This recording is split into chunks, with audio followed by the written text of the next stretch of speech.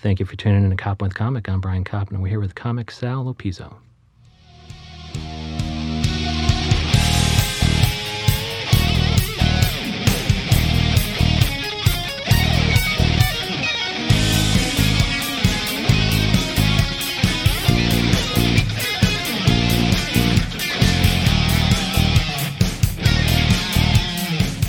Sal Lopizzo, how the hell are you? Hey, Brian, how are you? Thanks for having me. Oh, thank you so much for coming out in the cold. And where can people see you do stand-up comedy on stage in New York City, and where can they find you online? So you can find me online on Instagram is what I use most. It's at Sal Lopizzo, which is just my full name. But I run my own monthly show now, which I'm really excited about, out of the Pit Theater. Is that Funfetti? It's Funfetti. Okay. It's a lot of fun. And the next one's March 12th? March 12th is the next. It's a Thursday at 9 p.m. And what room is it in at the Pit? There's a couple, isn't there? Yeah, we switch it up. So I think this one's at the Underground, which is the smaller venue. I always joke that I feel like we're doing it like out of like a bomb shelter or something, because it's like this underground, behind the stairs, very like, boy under the cupboard, Harry Potter. It's very like, small little space. Yeah, but you're belting out show tunes and everything, right? It's a variety show? Yeah, it's a variety. We do, we have Broadway caliber singers that come on, some song parody. We have a live pianist.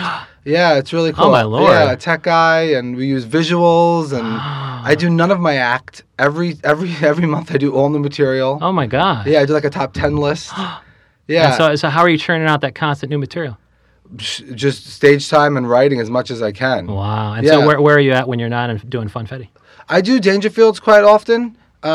I help run a show there twice a week. I've been doing that for a long time, and then all over the place. I mean, wherever I can get stage time. I've been doing a lot of bar shows. I've done some shows actually up here. Yeah, QED, right? Yeah, for Angela Cobb. She runs a really cool show up here. Sure. Yeah, she's done my Funfetti show. Oh, cool. So, I'm all over just hitting the clubs and trying to get as much stage time as I possibly can. Right, but Funfetti is the one to see every month. Funfetti. At the Pit. Yeah, exactly. And where's the Pit? The People's Improv Theater? Yeah, it's on like 24th Street between Lex and Madison. Okay. And, I've been doing stand-up for a while now, and you do all these shows, and they're great, and who loves stand-up more than comics, right? Right. But you go to some of these shows, and it's, comic after comic. So I wanted to do something where people who sing or do, also like one of my friends, Robin Shaw, is going to be in our April edition, and she's a really great comic. Oh, cool. But she also plays the ukulele.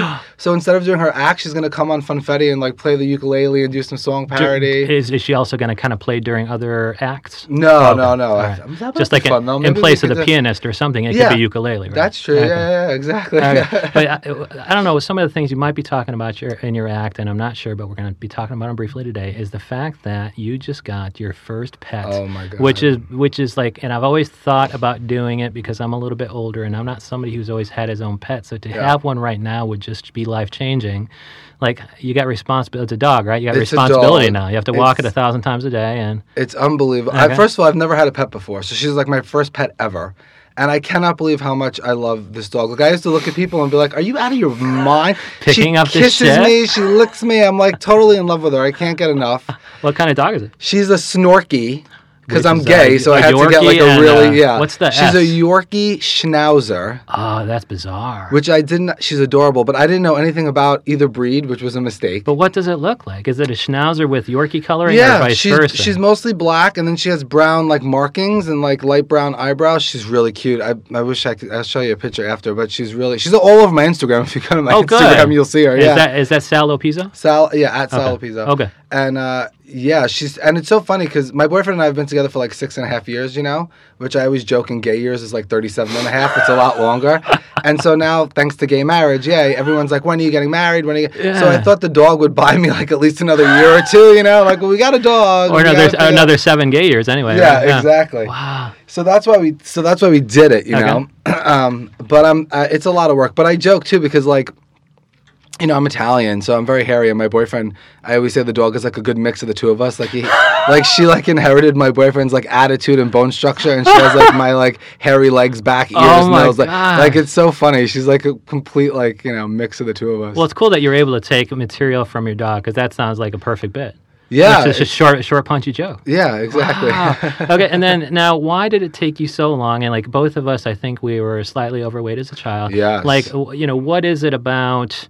First of all, you're very in shape right now. So what was the development there? And now that you have to walk your dog, that's an excuse to get your exercise too. Is that how you stay fit and trim, by buying dogs? No, I stay fit and trim by being a gay man. Okay. Because what I look like now for a straight guy is good shape, but for a gay man is morbid obesity. Oh no! Like I am. Yeah. It's Why is it that way? Oh my God, the gay world is so much more visual, and the aesthetic is so important. I mean, it's honestly, in truthfulness, it's getting a lot better now, and there's a lot of like sort of body positivity with the younger generation, which is great. Yeah. But I'm in my mid-30s, and when I first came out, like in the early 2000s, Chelsea was the place. There was like nobody had hair, everybody had muscles, and I had like a hairy back and man boobs. So this was not like I was like I got to figure this out. So you shaped up, but even still, by that standard, you're not where you should be in your brain. Yeah. But you're probably more accepting of it now, and you have a boyfriend for 7 years, right? Yeah, and now I joke about it, but now I'm at a point where I just, I'm totally fine with myself, Oh, good. And then it took a while to get to that, though, huh? Oh my God, yeah. I mean, I grew up in Queens, by the way, not far from here. Oh, cool.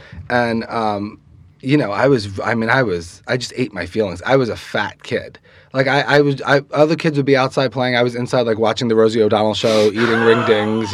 She's fat and famous. I could be fat and famous too. Yeah, hello, I can tell you. Yeah, it was like her show was perfect for me. I thought like eat ring dings, shoot cruise balls, fall in love with Tom Cruise. Like my life is done. Yeah, she did shoot the balls at the camera, right? Yeah, she did. And so was Rosie kind of? I mean, is any of the Rosie O'Donnell fabulousness making its way on stage? Like what's your persona on stage? Are you just you? Are you Sal Lopezzo? Yeah. No, I'm pretty much me, just a heightened version of myself. Okay, and then how do you heighten it? Is it energy? Yeah, and it's a little bit of. I was just talking to another comic friend of mine about this because he's single, and I was saying that I used to say like when doing stand up is like walking into a gay bar. You can show no fear, right? Like if you don't think you look good, you better make everyone else in the room think that you think you look good. Yeah, and there is sort of this false narrative in your head and a sort of a delusion, or grand, delusions of grandeur, I guess. And when you're a comic, when you get on stage, you have to believe that you're funny. Right. And if they're not laughing, you have to say to yourself, like, what's wrong with them, not me? Because otherwise you'll never get back on stage, right? Yeah, they'll see weakness and they'll just eat you alive. Yeah, so I think that it's me, but it's like this version of myself where like I'm just where you're a narcissist, where you just think you're like the best thing in the world. Otherwise, how else could you get on stage, right? And then, how am I supposed to, like, as a person in the audience, though, who doesn't own his shit that much, like, meaning, you have to believe yourself to go on stage, but audience doesn't have to come in and sit down at your show. How do I see, like, any vulnerability that I can relate to? Are you, like, letting down your guard at all? Yeah, I mean, all my jokes, I'm the butt of them. Oh, good. Yeah, it's very self-deprecating. So though you might be delusional to start, it usually leads to less than optimal results. Well, no, the delusion isn't. I'm not cocky on stage. Okay. I'm saying in my brain, and you have to in your own head be delusional to even get up there. Get up there to think that you're funny enough than everybody else that you should stand on stage and tell jokes.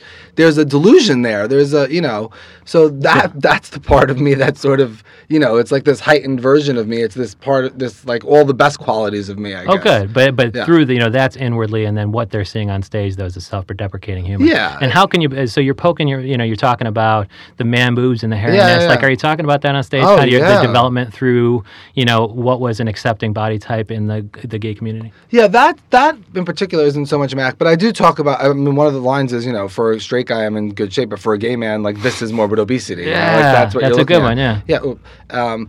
Yeah, and I mean, I talk a lot about like. I was a weird kid too. Not only was I fat, like all the other guys on my block in Queens, they were all like tough guys into sports and wrestling, and I was like into Rosie and Oprah, like that. They were outside shooting hoops and trying to get laid. I'm inside writing in a gratitude journal, having aha moments. I was like a total like weird little chubby gay kid that I didn't even know I was. You know. At what point did you kind of meet other people who were anything like you, or at least accepting of that? I think they were always there. I just didn't recognize that, or I didn't even recognize myself as gay until I was a little bit older. Okay. And I saw Ricky Martin for the first time, and I was like, all right, now, like, that's the first time I equated gay to me. I was like, I don't want to be friends with this guy. I want him, like, shaking his bonbon on me. Like, it finally made sense to me. And so then you started living La Vida Loca after Ricky Martin came out? Yeah, I was about 16 the first time I saw him at the 99 Grammys. Wow. By 17, I lost 70 pounds. No motivator. Were you shaking your bonbon? Were you actually doing fitness through like activity, or you just kind of going out? No, I started going to the gym and dieting and not eating. My mom had a total mental breakdown because I wouldn't eat her macaroni. My mom's Italian, you know, and every Sunday instead of eating like pasta, I would just have like meatballs and salad, and she'd be like, "You're killing me! I made all this macaroni." Then she started making like whole wheat pasta, not understanding that like it's still carbs. Wow. Like I'm not eating. Yeah. And so she had to adjust it, and they're still kind of adjusting because they're on social, right? Oh, my God. My mom is unbelievable. And so what are they like? Because it sounds like if she's doing that about her macaroni, she must just be a just lovable handful on social media. Well, first of all, my mother just got Instagram, okay? And this is what I always joke that my mom feels about smartphones the way I feel about vaginas. Like, she's just not that really into it. You know, it's like diddle that over there. You know, yeah, I got a flip phone right now. Yeah, she's very, you know, like there's no microwave in my mom's house. She doesn't drive. She thinks the dishwasher's magic. Like, she doesn't do any of that stuff. She's very old school, grew up in Manhattan, doesn't like very old school Italian. Right. Even though she's like 70, she acts like she's 90. So she got Insta because she has all these grandkids all over the country. My siblings live all over the place. And so now she can like see the grandkids. But she doesn't really understand like the lingo. And she like, this is true, I swear to you. My mom thinks that LOL means lots of love. I'm not kidding. It works. No, it doesn't, because she'll put like, I'll put a picture up of like me and my dog and my boyfriend, right? And she'll write on like she'll comment. She's laughing at you. Well, she'll write like, it looks like that. Oh, the dog's so cute, and the house looks great, and LOL. And Anthony's gorgeous, and you look like you lost weight. LOL. I'm like, no, that's not how that works. That is fucking hilarious. Yeah. Good. So she totally thinks that that's how. She also calls me. I do this in my act a lot. She calls me every day about the weather. Like she doesn't understand. You both are in Queens, or you both in New York City. Well, I live in Manhattan, and she thinks it's different weather there in the city. But she'll call me to like tell me it's gonna rain, and I'm like, I have a smartphone and eyeballs. Like I know. I own an umbrella. I have one in my backpack. I saw it. Totally doesn't get it. And so that's making its way on the stage, but not yet the social. Like the LOL thing sounds like it's that's a in bit. That's now it is. Yeah, I wrote that for Funfetti. Okay, for Funfetti. Okay. And then is there anything about your boyfriend that's making his way on stage? Oh my God, I talk about him a lot. Yeah, and what is his reaction to being made? You know, kind of the same as everyone else's. They hate it, and then you do it, and then they're like, "Oh, you're doing more material about me." The first time I did material about my parents, my mom, my parents were both there, and I was like, "Oh, you know," and my mom loved it, and my dad's like, "You don't talk about me on stage." I'm like, all right. So then I started talking about him on stage But like, it would have to be. It's only funny if you're painting them in a flattering light. Like that's the because people are laughing, I don't know that they'll necessarily like it unless you're painting them in a positive light, right? Like if he comes off like a douche or something, he won't like the joke even if people laughed, right? Well, I did do kind of a douchey joke about it. So my dad just retired recently, and now I say he spends his days on Facebook reposting clickbait and just butchering the English language. Like that's his new, like just misspelling his political views all day long. It sounds like you could like screen cap that and just make that your own post, or just be like, here's my, I guess we have the same name too. So people, I have like Anthony's relatives, and my dad's like crazy liberal, which I am too, and it's fine. And although I don't talk about that in my act, but he's like totally like my dad's like loves Bernie Sanders, and thinks he's like a millennial, and he's sharing 70. That all day. Oh, all day, every day. And so people like, you're very vocal, and I'm like, that's not me, that's my dad. I'm like, Dad, can't you use like like put your middle initial or something? No, it's funny that way, and I'm gonna befriend your dad because he sounds like a riot. You totally should. And that's what, and you're gonna talk about your dad at Funfetti on March 12th. Probably, yeah. Okay. He'll be there. They come to every show, both of my parents. And what are their reactions? Are they laughing along? Oh, they love it. They think it's my dad. They think it's like the best thing in the world. They just, yeah. My mom can't get enough. They're like, when's the next one? Am I getting comp tickets? Yes, I'll get you a comp. But for people who are not comped, it's at the Pit, and it's March 12th, and it's a monthly show. It's a monthly show. Okay. Every month, obviously, it's a different day. We're trying to get them all to be on Fridays at 9, which going from now to September looks like we're going to have that. That'll be a good slot for Funfetti, because it sounds like a good time. Yeah, we started at 10:30 on a Thursday. Oh, no. I was like, and it still got going. It still kept going. Yeah, I have a lot of friends. That's a testament. I begged everybody, please come, and they did, which is great. That's been one of the great things about doing stand-up as a New Yorker in New York, is that I've had so much support from friends and family and neighbors and coworkers. Like, I'm sure you get this too. People show up, And so even the kids who were playing outside while you were inside watching Rosie, do they come to the show? Now they come to the show. See? Yeah, and now they know what I was doing inside all that time. That's the magic of comedian Sal Lopizzo. Sal Lopizzo, thank you so much. Thank you, Brian. This was great. I appreciate it.